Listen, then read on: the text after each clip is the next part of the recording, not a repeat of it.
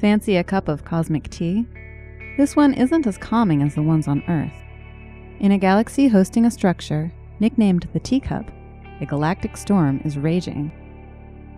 The source of the cosmic squall is a supermassive black hole buried at the center of a galaxy located about 1.1 billion light-years from Earth. As matter in the central regions of the galaxy is pulled toward the black hole, it is energized by the strong gravity and magnetic fields near the black hole. The infalling material produces more radiation than all the stars in the host galaxy. This kind of actively growing black hole is known as a quasar.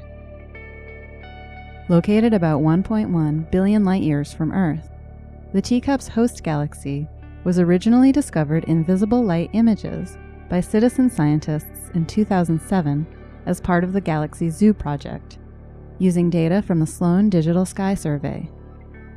Since then, professional astronomers using space-based telescopes have gathered clues about the history of this galaxy, with an eye toward forecasting how stormy it will be in the future.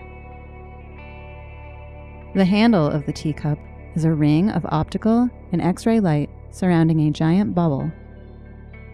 This handle-shaped feature, which is located about 30,000 light-years from the supermassive black hole, was likely formed by one or more eruptions powered by the black hole.